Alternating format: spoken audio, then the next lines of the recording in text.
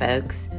The Field and Garden Podcast is honored to be partnering with the Growing for Market magazine. They have been publishing practical ideas and information for direct market flower and vegetable growers for over 31 years. All the articles are written by farmers who get their hands dirty and know what they're doing. The magazine is still on the same mission as when the Flower Farmer book author Len Basinski founded this magazine back in 1992 to connect growers with the best ideas from other growers. There is dedicated flower content in every magazine, a decade's worth of back issues, and over 1,600 archived articles from writers like Aaron Benzenkane, Gretel Adams, Pamela and Frank Arnowski, and Jonathan and Megan Lease, all available on the website. With 10 new issues every year available on paper, digital, or both, you're guaranteed to find something to fine-tune your farm in growing for market. So if you do farmers markets, CSA, farm stands, pick your own, florist sales, or wholesaling, whether you're a commercial grower or you just want to grow like one, subscribe to Growing for Market for the nitty-gritty details of growing, marketing, and the business of local farming. And I have a special offer for you. Use the coupon code WORKSHOP to get 25% off any subscription to the original Farmer to Farmer magazine at growingformarket.com. Hey friends, welcome back to another episode of the Field and Garden Podcast. It is your host, Lisa Mason Ziegler, and thanks so much for dropping in. And friends, today is one of those philosophical reflections. It is October of 2022. I began flower farming in 1998, and after about, I would say between years 5 and 10, somewhere in there, I really began planning in much bigger chunks beyond like the next season or even the next year. And a lot of it is coming to fruition now. A lot of it is happening, is here. And I just thought this would be a really great time to encourage people. While I know better than anybody how easy it is to get overwhelmed and overcome in the heat of the moment, there is a bigger picture. But before I jump into all of that, I just want to thank all of our listeners. I appreciate the reviews. If you're enjoying the podcast, please, give us a review. That's what drives the podcast apps to show our podcast to other people that don't know about us. And we just really appreciate it, sharing it with your friends. And when the day comes that you need some tools, seeds, and supplies, and you are perhaps looking to up your education, we appreciate it when you think of the Gardener's Workshop, because the cash engines of this business are what support all of these other resources that we just love offering to you. So we just ask you to consider us. And I don't know if you know about it or not, but we actually have a phone app now. It's called Gardener's Workshop Live Shop. And it is my live shopping show that we host once a week. It's now at this time happening on Fridays at 12 noon Eastern time. And friends, it is just a way for me to share kind of what's going on the farm, like what tools and flowers or seeds that we're starting or flowers we're harvesting or chores I'm doing, or maybe even what season we're in. Like for instance, heading into the holiday season of Christmas, we have brought back a lot of exclusive products that are related to gardening and flower arranging that we used to sell at the shows that we did, that will not be added to our big website, but we're offering them through our app during this holiday season, not only for you, but great Christmas gifts, practical Christmas gifts. And so if you're interested in checking that out, you can find the app in your app store. Just search Gardener's Workshop Live Shop. And I would love for you to come. Suzanne and I do it live from here at the farm. We typically have some kind of harvest, whether it's dried or fresh or seedlings that we're sharing that day. And it's just a lot of fun. So I think I'm naming this podcast Start at the End and Work Backwards in Your Planning. And what I mean by that is it is so easy as a farmer to get caught up in the moment, because we always go to bed with more to do than we woke up to do, right?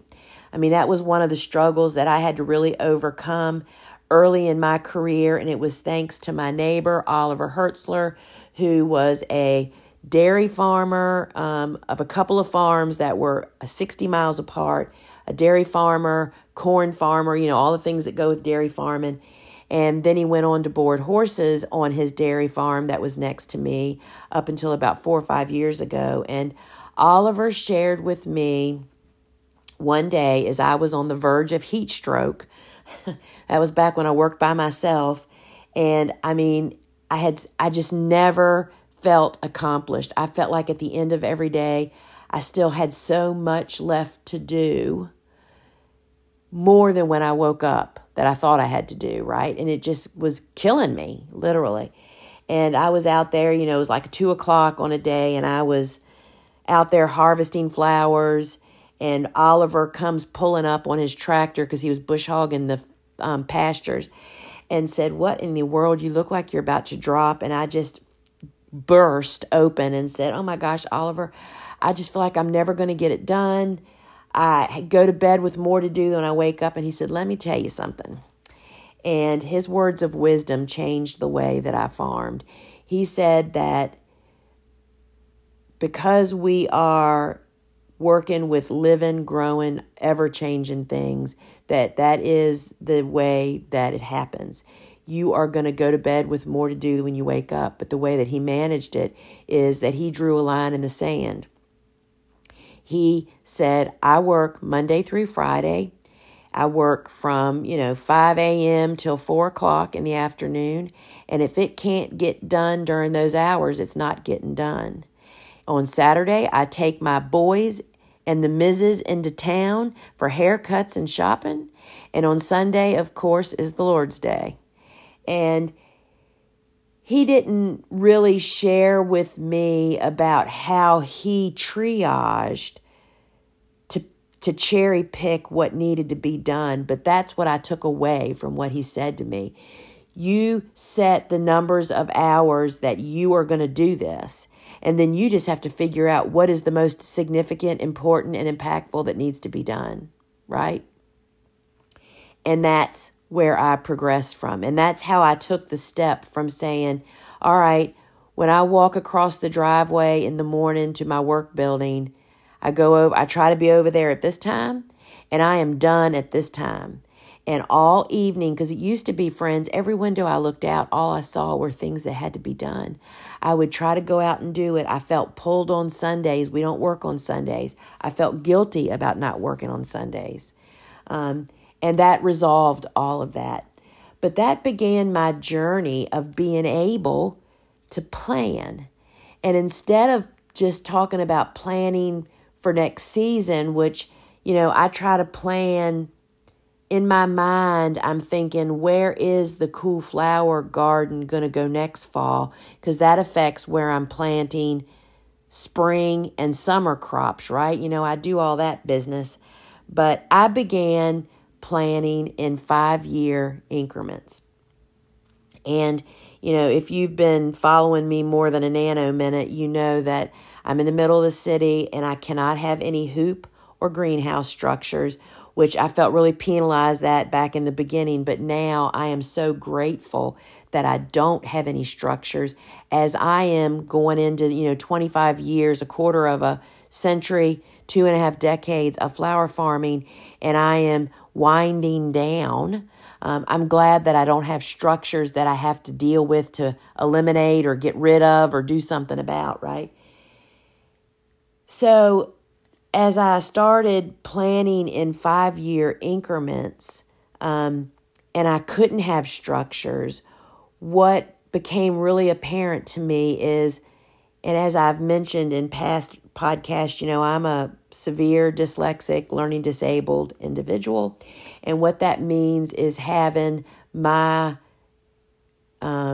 areas, my environment organized and non-chaotic helps me to focus and get my work done in a very efficient way.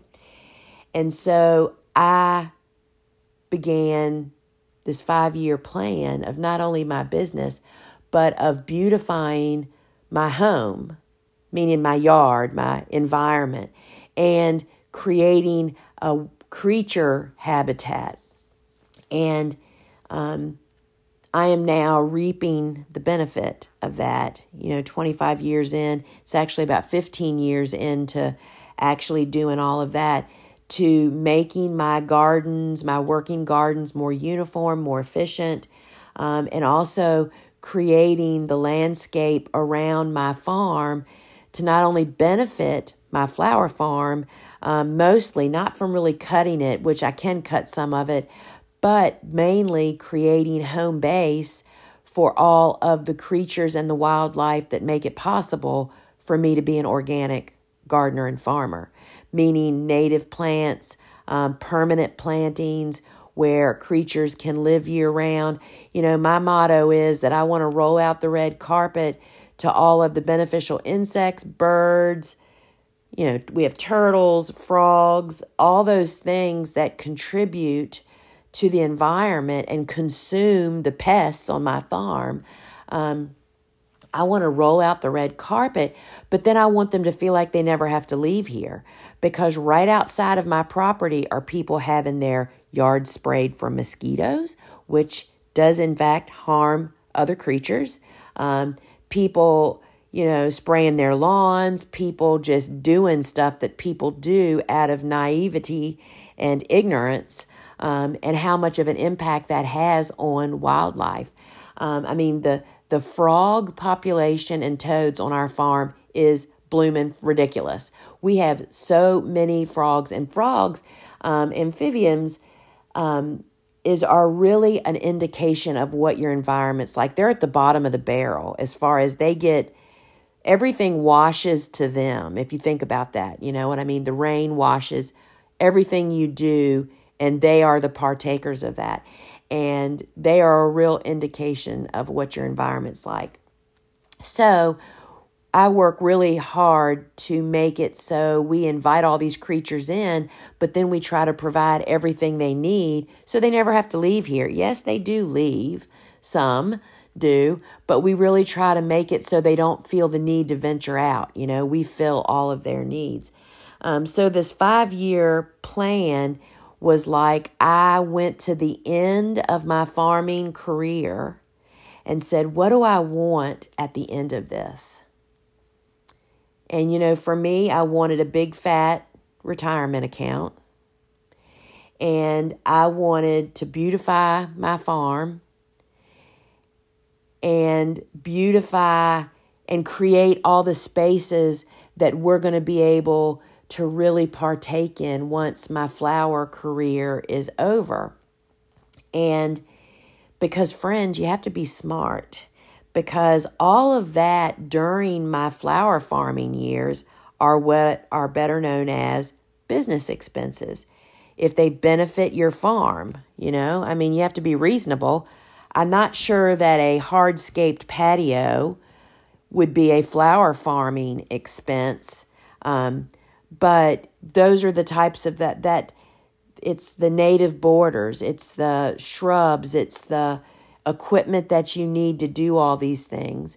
I tried to make all of that legal, because y'all know I'm a rule follower, right? To make it true and right, but to also benefit my business as much as possible.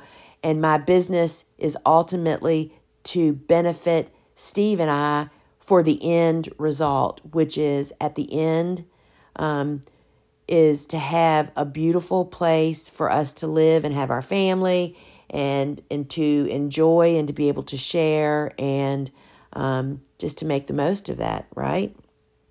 And so that's really become, and it's even gone a further level now that my business has evolved. So we started in 1998.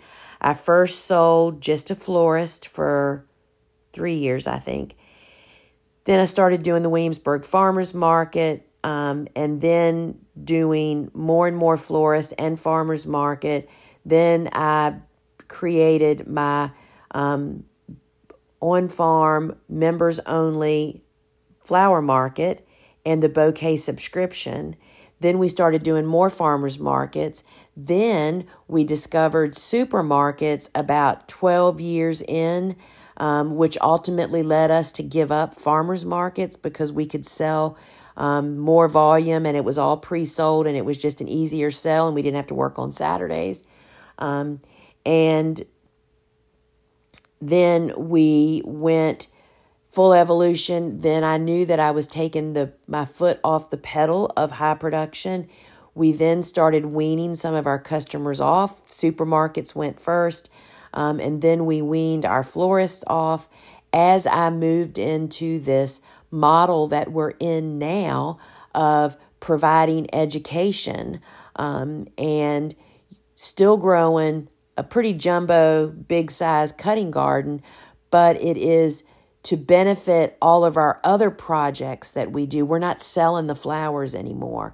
It allows us to do all of these things to educate people and to show them how we're doing it, which is not really a possibility when you're still selling flowers, right?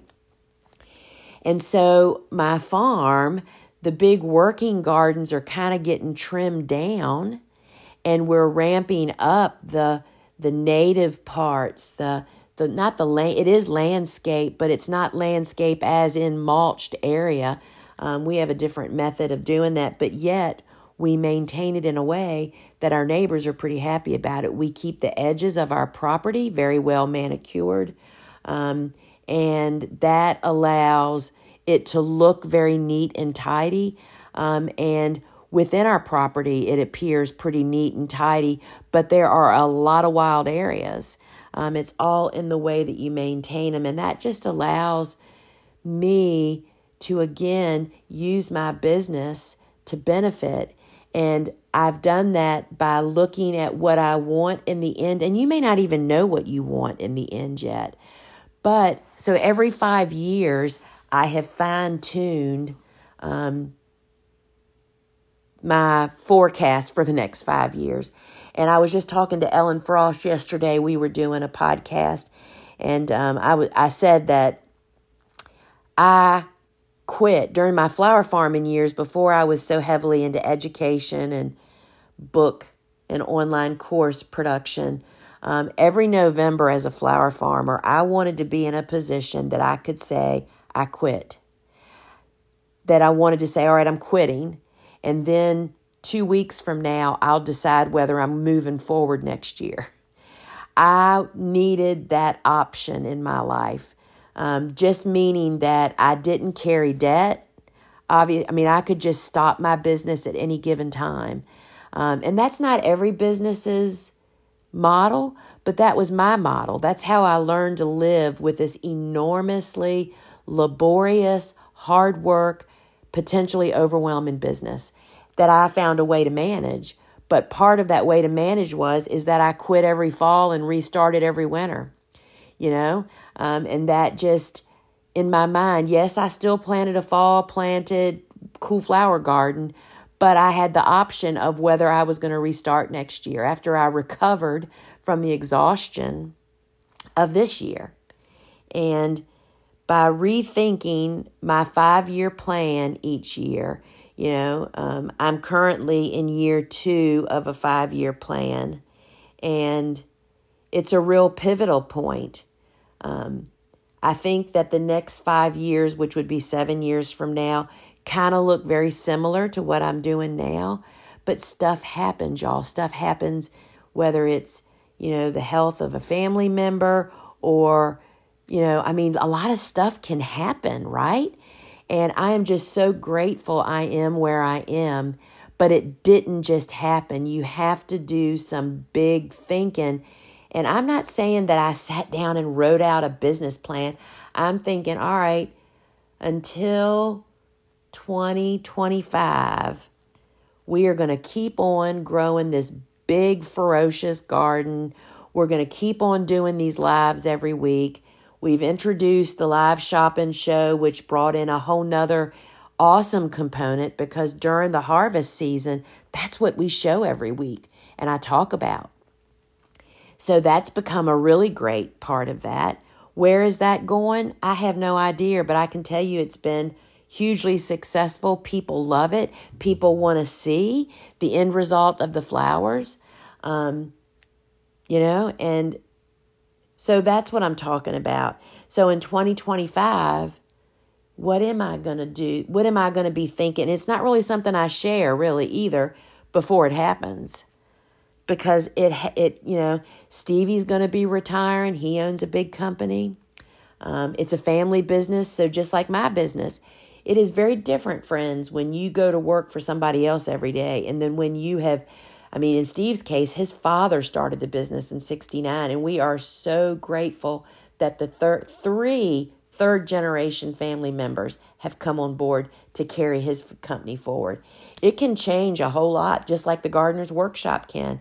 And I'm in the same boat. I have other family members that are involved, right? So we hope that we are building a legacy company. And that is what we really, really want. So what I'm saying is in 2025, depending on what Stevie's doing, really affects what I'm doing.